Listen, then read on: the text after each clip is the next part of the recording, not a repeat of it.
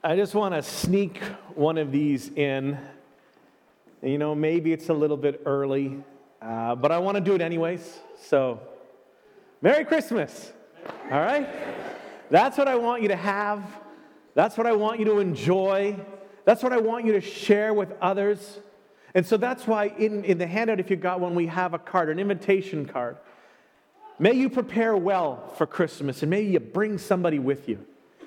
And to help us continue with that, I want to start a brand new series this week called Light of the World. That's what Jesus is. And then he told his closest pals, that's what he wants us to be. So part of your Merry Christmas is to understand and to walk into being the light of the world. And to help to get you the most of our times together, we have provided a section on our website called Latest Message Notes. And there you can follow along. You can add your own notes if you want. And then at the end, you can email yourself either just the outline or the outline plus your notes. We just thought that might be really helpful for you. And there is also the written handout. If you'd like to take your notes in a more physical pen and paper kind of way, you can do that as well. So go ahead, get set, and let's start to look into the bright, bright light of the world. One of the reasons that I say that Christmas is the most wonderful time of the year is because Christmas, with my family right now, is not complicated. It's not complicated yet, might be a better way to think of it. And eventually every family gets complicated. But right now, we're not dealing with any of the extras. We don't have the extra stuff. And so, extra things like people in other countries that you have to manage that kind of thing. And we don't have any of our kids with significant others that we have to manage there. So for the most part, we all get along. We're all interested. We're all excited for Christmas. And we have grown to the place where we all enjoy watching somebody open the gifts that we got, the ones that we were thinking about them for. It's not just thinking about ourselves, and that's been a great transition as well. So this has been great watching our kids, and they're sort of baffled by the idea. I didn't know that it would feel so great for them to like what I got them. And they've had that new kind of thing. And so we're still in a good season. We still try to figure out, we have to do that, the logistics of how to get to the who's and the where's and put them all together, who goes to the different houses. And but it's not overly challenging. It's an exciting time, and that makes it a fun time, right? Kids are so excited. They're so full of anticipation, and that kid thing is not always age dependent. It can be an easy season to love. Again, it's easy for us to love now because for us, it's not complicated. One of the big reasons that it's such a big deal to me to think about it like that is that I know lots of people. And I know that lots of people don't have what I have.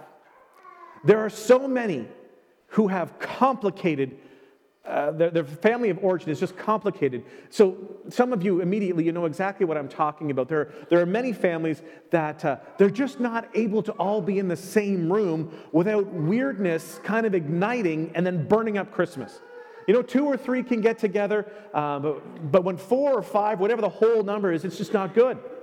This is not about whose fault it is and someone should do something different. It's just what happens. It's relationally complicated. And throughout the year, you don't notice it so much, right? Because you can have a lunch with 2 or you get together with a 3 for dinner or whatever.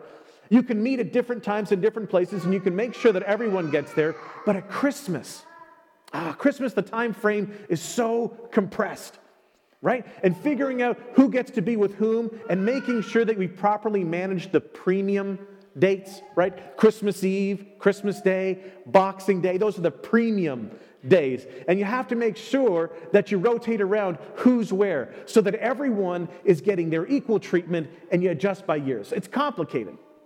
Complications really begin when parents split up. And thankfully, that's not been part of my experience, but it is for many. For many of you. You know what that's like. Now add into that like a first baby scenario. Okay, we were the first to have a grandchild in the area. Okay, so suddenly our Christmas dance card was filling up faster, right? And you get to the place where you look ahead and you anticipate somebody else's Christmas dance card, and you see a hole in somebody else's card. If we do what we do, what we're planning to do, then they will be left with a hole in their Christmas dance card. If we go to them on Christmas Eve and we spend time there, and then we leave and we go to the other side of the family for Christmas morning, that's the plan, and then you realize that house number one has no Christmas morning plan. You make it worse. You're the ones with the first new grandchild. What are we going to do? How do you manage this? How do you make everybody happy? How do you balance that around?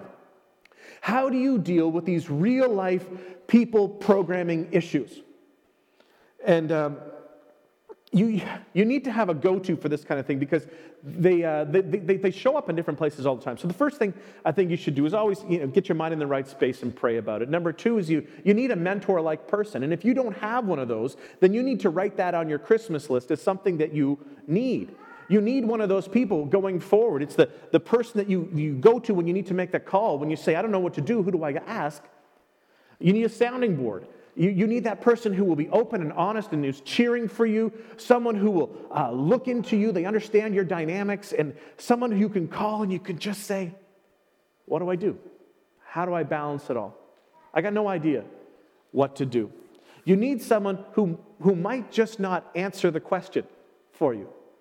Maybe they'll tell you a story. And I can remember being told some of these stories by someone. So this is not my story. It has nothing to do with me. I'm just going to tell you this story. And maybe your story can be something like this. So just insert your name at the beginning as if you're being spoken to. So Graham, just a little while after Gwen and I got married, these are just made-up names, okay, to protect the innocent. One night after we had been married, we were getting all ready, and we're going to go out and celebrate our anniversary. And so we dressed up, so you know it's not about me, and we're looking fine, and we're just about out the door, okay? And we're standing there, and the phone rings. And it turns out it's my mom, and my mom says, Bert, your daddy's acting up again. I need you to get over here and help me out right now. Now, Bert's dad was a Second World War II vet. And in some sense, he was a hero. But as is too common for World War II vets or veterans of any war, when they leave that war, they come back and they begin to fight a different war at home. And he had a number of different battles to fight. This particular night, one of those previous battles had kicked in. So Bert's on the phone, and you can imagine it's one of those phones that's actually attached to a wall. Do you remember that? It's a wall phone. And Bert's standing there, phone in hand with a long wiggly cord here, and he's looking at the door, because at the door there's Gwen. She's dressed, she's ready to go, she's going to celebrate. Phone in his hand, dilemma in his mind, what do I do? Well, in that evening, Bert made what he later called a strategically bad decision. He said, I got in my car and I rushed off to try and resolve a 40-year-old problem that I wasn't about to be able to solve. And in so doing, I created a brand new problem at home. That might be close enough to the story that some of you are living in right now. So Bert's advice, based on his bad decision, is to follow the plan. You go and you celebrate just like you planned. You stay for your allotted time, and then you pack it up and you move to the next place that you've planned to be. And it might very well be good advice, but most likely it will feel terrible the first time you enter into this kind of arena. To some degree and to some extent, this is all of our story. Complexity with relationship. And here's the thing about Christmas that makes it so wonderful. It sometimes also seems so terrible. Mostly wonderful, but it's a little bit tricky. The thing at Christmas that creates the tension is this: that Christmas exaggerates all the bad. And at the same time, it points out something that is just incredible. Because Christmas is the most wonderful time of the year, but it's not the most wonderful time of the year because of what is happening around us. Because what is happening at Christmas time is often exaggerated. it's highly compressed. At Christmas, we get reminded clearly that there are problems we can't solve. There are people that we can't control, and there are expectations that we can't meet. The next thing that you don't want to see, but it shows up if you are honest enough to look in that mirror. I'm the problem that I can't solve. I'm the person that I can't seem to control. And I'm the person oftentimes setting expectations that others can't meet. And it's entirely possible that I set expectations that even I can't meet. So Christmas really is the most wonderful time, but it's not the most wonderful time because of what is happening. Christmas is absolutely the most wonderful time because of what happened. And at Easter, we celebrate a one-time event. But at Christmas, we celebrate a season where we look forward to an event where God changed everything. When God sent his Son into the world to become the center of history.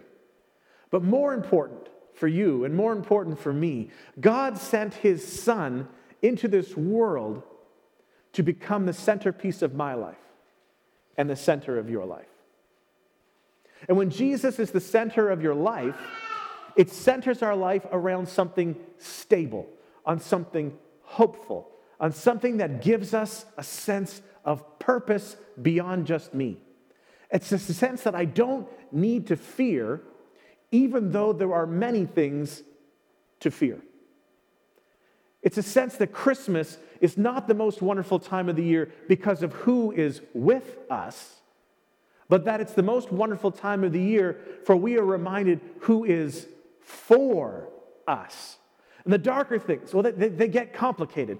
They get much more complicated. And in those times that everything gets a little bit exaggerated and everything is too fast and there's not enough time, at the same time, in the Christmas season, we are able to focus on the light of the world that has come personally into this world. And that has made an extraordinarily practical difference in each of our lives. Now, you've probably heard somewhere, maybe you studied, maybe someone told you, that at the beginning of the New Testament there are 4 Gospels.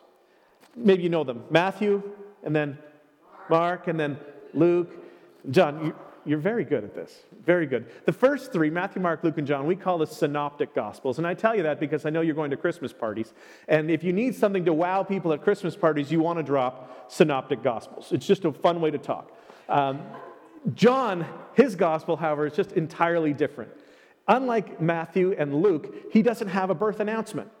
It's not there. He doesn't talk about the birth of Jesus in the same way. John gives us a different perspective. And the thing that makes John's gospel so fascinating to me, why it stands out, why that's such a big deal, maybe you just never picked up this before. You just kind of keep going, right? Just read what's there. Maybe all this stuff's just kind of new to you, and so you don't ever think about it. Maybe you think the Bible is, well, it's just a bunch of stories. It's just a giant storybook. But the Bible is really a whole bunch, a collection of historical manuscripts that have been bound together into one large historical manuscript. But the thing that makes John's gospel unique, particularly at this time of the year, think about this, is that John wrote the gospel when he was a very old man. The Gospel of John was likely written the latest of all the Gospels. And when John sat down to write his gospel, we don't know this for sure, but it seems like when he did it, he was thinking, I better write this stuff down because I don't have a lot of time left. And I want to make sure that these stories are passed on for future generations. And we know from the book of Acts that John has told his stories many, many times. Imagine if you were someone who actually sat at the feet of Jesus. Just imagine how popular you would be with any Christian or anyone who was trying to figure out this Jesus thing. And everywhere he went, anytime he's there, they say, John, tell us what it was like. What was it like to be with Jesus? What was that like? So we've heard the stories, but you're an eyewitness. Give me the insider version of what I've already heard. John was the person who most famously reduced God to one word. John is the person that sat back and said, let me make all this as simple and as clear and essential to you as possible. God is love. John's the one who said that. That's his thing. The thing that's so amazing about John saying that is because of what John had seen and what John had experienced in his life. When he's writing, he's a very, very old man. He's experienced loss like you cannot begin to imagine, no matter what your story is like. He's lost friends, he's lost family members, and in some ways he's lost almost his whole society and culture. John was alive when Nero sent General Vespasian into Galilee. And Vespasian began to work his way south through Galilee, just rolling up all of the Jewish towns and cities, murdering thousands upon thousands of Jewish people, sending thousands upon thousands of Jewish men and Jewish women and even Jewish children into the Roman slave market. John lived through that. John lived through the time when Vespasian left his son Titus outside the city of Jerusalem, the holy city of Jerusalem. Many of the things that John had experienced and lived happened in that city. Some of the most amazing events happened there. And he either saw that city surrounded, we don't know exactly where he was for sure, but perhaps he was in the city of Jerusalem for those 7 months when the people starved to death, when plagues broke out. The Roman army built a wall and a ditch entirely around the city of Jerusalem, trying to get inside. And at the end of that war in 70 AD, John was either there or he heard the story about how the temple was torn apart, burned to the ground, all of the stones pushed aside. More than 1 million Jews were slaughtered in that. And reports from 100,000 to 300,000 slaves were taken out of one city, the city of Jerusalem. They absolutely flooded the Roman slave market. And by the time that he had written this, John's friend Peter and his friend Paul had both been executed by Nero. And through all of that bloodshed and all of that loss and all of that chaos, all that more than we can even begin to imagine, John never lost faith. And at the end of the Gospel of John, here's what he writes. John 20, verse 30. Jesus performed many other signs in the presence of his disciples, which are not recorded in this book. In other words, what I gave you here is just the tip of the iceberg. It's just an example. It's just a little bit of what I experienced walking with Jesus for 3 years. But these are written that you might believe. The reason I'm even writing this stuff down, I'm leaving it with you, is that I'm hoping that after you read the account of Jesus' life, you won't simply be impressed. You won't be amazed. You won't have said, what a nice story. I'm writing this so that you might believe that Jesus is the Messiah, the Son of God, and that by believing, you may have life. Not physical life, obviously, right? Because anybody who's reading the book already has physical life. That you might have a different kind of life in his name. And in spite of what John had seen, and in spite of what John had smelled, in spite of what John had experienced for year after year, at the end of his life, with the destruction of everything that was important to him, with the loss of basically everyone he knew and everyone he loved, John still believed. He believed that Jesus was the source of some kind of life beyond the physical life. When he begins his gospel, he doesn't begin it with a birth narrative, right? That's why this is so fascinating, right? Because when Jesus was crucified, Jesus is on the cross, he's dying, and he says to John, this same John that we're talking about, I want you to take Mary, my mother, as your mother. And then he says to Mary, the same sort of time, I want you to take John as your son. So we don't know exactly how much time they spent together, but John and Mary spent a lot of time together. Some people said that they moved from the Israel kind of region, they moved and they lived in Ephesus.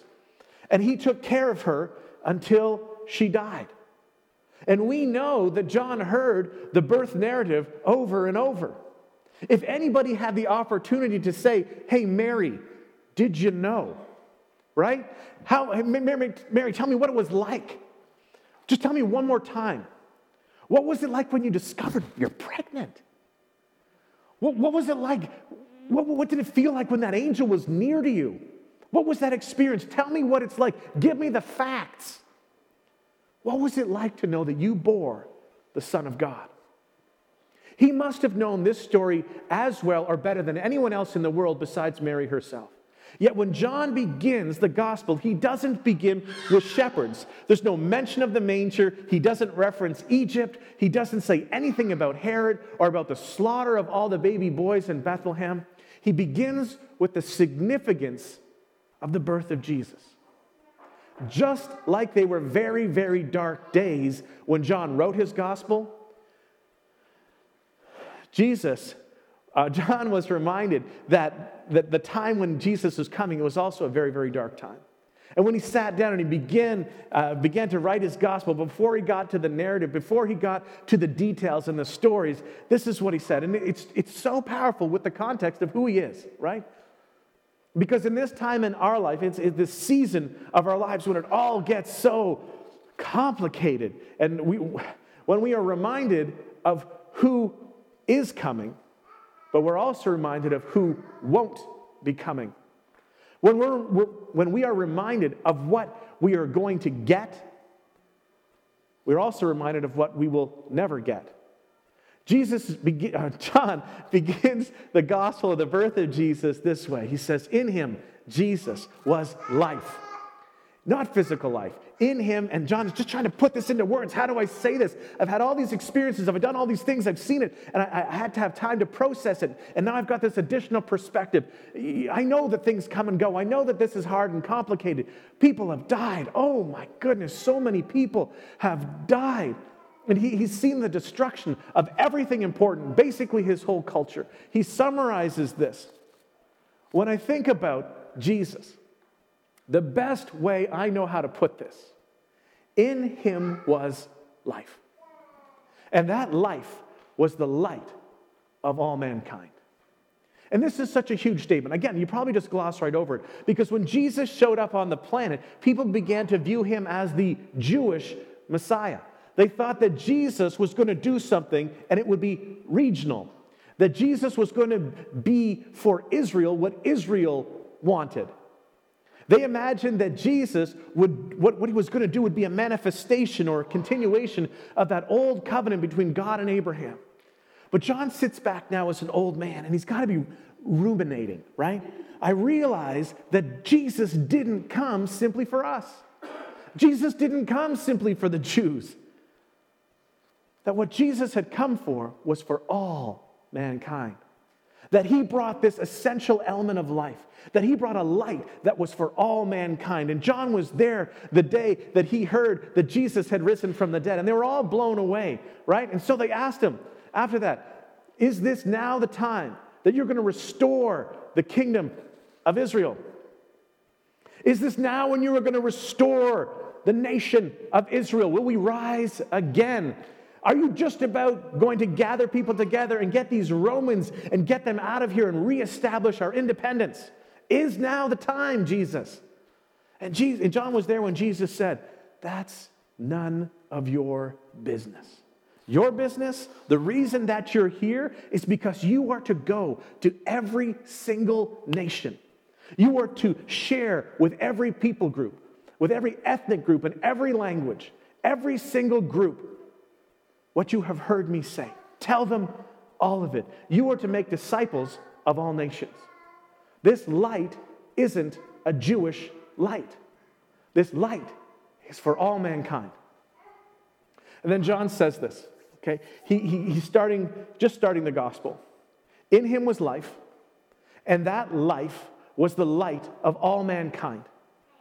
The light shines in the darkness. And then he must have thought about what that darkness was, right? Darkness that we can't even really begin to imagine.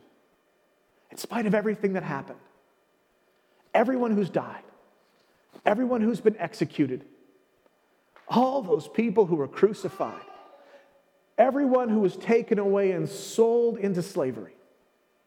In spite of the fact that the whole Jewish nation is basically out of business at this point.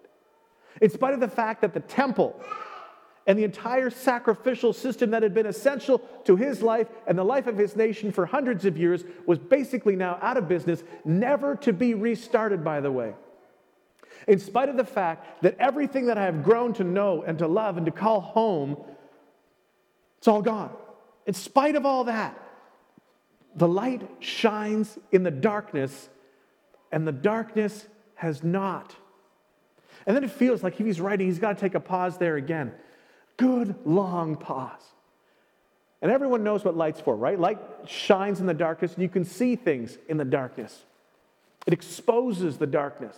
But this light of Christ, it shines in the darkness, and it's as if the darkness, as hard as it has tried to put it out, to snuff it out, to overwhelm it, to seize it, to imprison it, to surround it, as hard as it seems that our world and our culture tried to blow out the light, John says the darkness has not overcome it. This is a man who got news that the Apostle Paul had been executed, that his friend Peter had been executed. Perhaps he's the last living apostle. And with what I can only imagine is a grin on his face, I'm sure he wrote, in spite of everything this world had tried to do to eradicate the light that is life, he wrote, the darkness has not overcome it, not overwhelmed it. The darkness has not put it out. Caesar couldn't do it. Tiberius couldn't do it. Nero couldn't do it. The destruction of the temple couldn't do it. The death of Jesus hadn't done it. This was John who had raced to the tomb, the empty tomb, when he heard that the body was missing. And he ran there because he was told that someone had taken the body. And he raced to the tomb, and he was fast. He beat Peter there. And when he got there, he was the first one there, and he waited. He didn't go in because nobody rushes into an empty tomb except Peter. And then eventually, John peers into the tomb. It's the same guy, the same John that had breakfast with Jesus on the beach. This is the John that was absolutely convinced that no matter what happened in his life, and no matter what we face in this life, and no matter how deep the heartache, and no matter how extreme the fear, no matter how deep the depression, there is a light that shines in the darkness. And there is no amount of darkness, and there is no type of darkness that can put it out. So at Christmas, when we are confronted, as in maybe no other time of the year, Christmas, when we are confronted with the fact that there are problems that we cannot solve. We have problems. You have problems that you can't solve. That you might just be a problem that someone else is trying to solve. When we are confronted with the fact that there are people we just can't control. No matter how rational we are, no matter how many times we try to explain it to them slowly, no matter how many times we tell our stories so that you'll get it, no matter how many times we try to teach them to be empathetic in their listening, no matter how many conversations we have, there are people we just can't control. And there are expectations that you are never going to meet. Just like oftentimes you and I, we set expectations for other people that they can't meet. We were reminded that in the midst of all of that darkness, Jesus is the life and light who overcomes the dark. There is always hope. There is always a reason to believe. There is always a God who hears our prayers. There is always a reason to wake up and take the next step. Don't give up. Because what makes this the most wonderful time of the year is not necessarily what's happening around you, but what happened when your Heavenly Father sent His Son into this world. Because in Him, the light of all mankind. The light shines in the darkness, and the darkness has not overcome it. Not then, not now, and not ever. Heavenly Father, this lands for each of us in different ways. And for some of us, we feel like the light of hope is almost extinguished. For others of us, there is a reminder of what we believe every single Christmas that we've ever experienced as far back as we can remember. But Father, thank you for the promise. Thank you for the sustaining of this truth. Thank you for sustaining and inspiring John as he wrote these words. Thank you that our context, as dark as it might be, is nowhere near as dark as John's. And that through the ages and through the years, we have the opportunity to hear someone who sat at the feet of the light of life, who sat at the feet of our Savior and our Lord.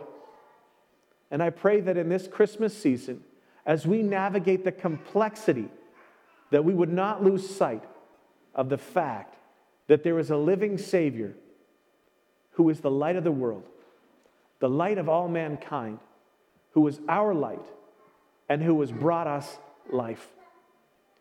We pray all this in the matchless name of Jesus our Lord. Amen. The Lord of heaven and earth and everything that has been created chose you as you are in all of your darkness and said you were worth it. And he came for you.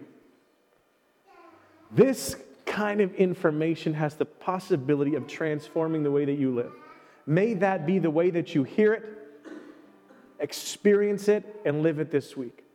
Be blessed in the name of the Father, the Son, and the Holy Spirit. You may be seated.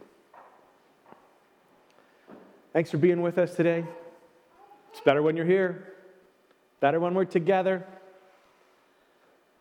And I believe that this kind of connection is something that God gives to us. It's a gift for us to experience and to be a part of. So I'm glad that you were able to share that with us today. Share it with somebody else this week, I pray also, right? That you would take this and offer somebody else kindness and grace and beauty. And you're going to do that because as you leave today, you're not just walking out, you're going to be sent because you are going somewhere. And as you go, I want to remind you that we are Christ-focused. It's all about Jesus. We are Spirit-empowered. What we do is not because we work really hard. It's because the Spirit of God works through us. And we are mission-focused because we don't want to forget what the last thing Jesus told us was before he left. This is what I want you to be about. That mission is for everyone, everywhere, all the time. Go do some good.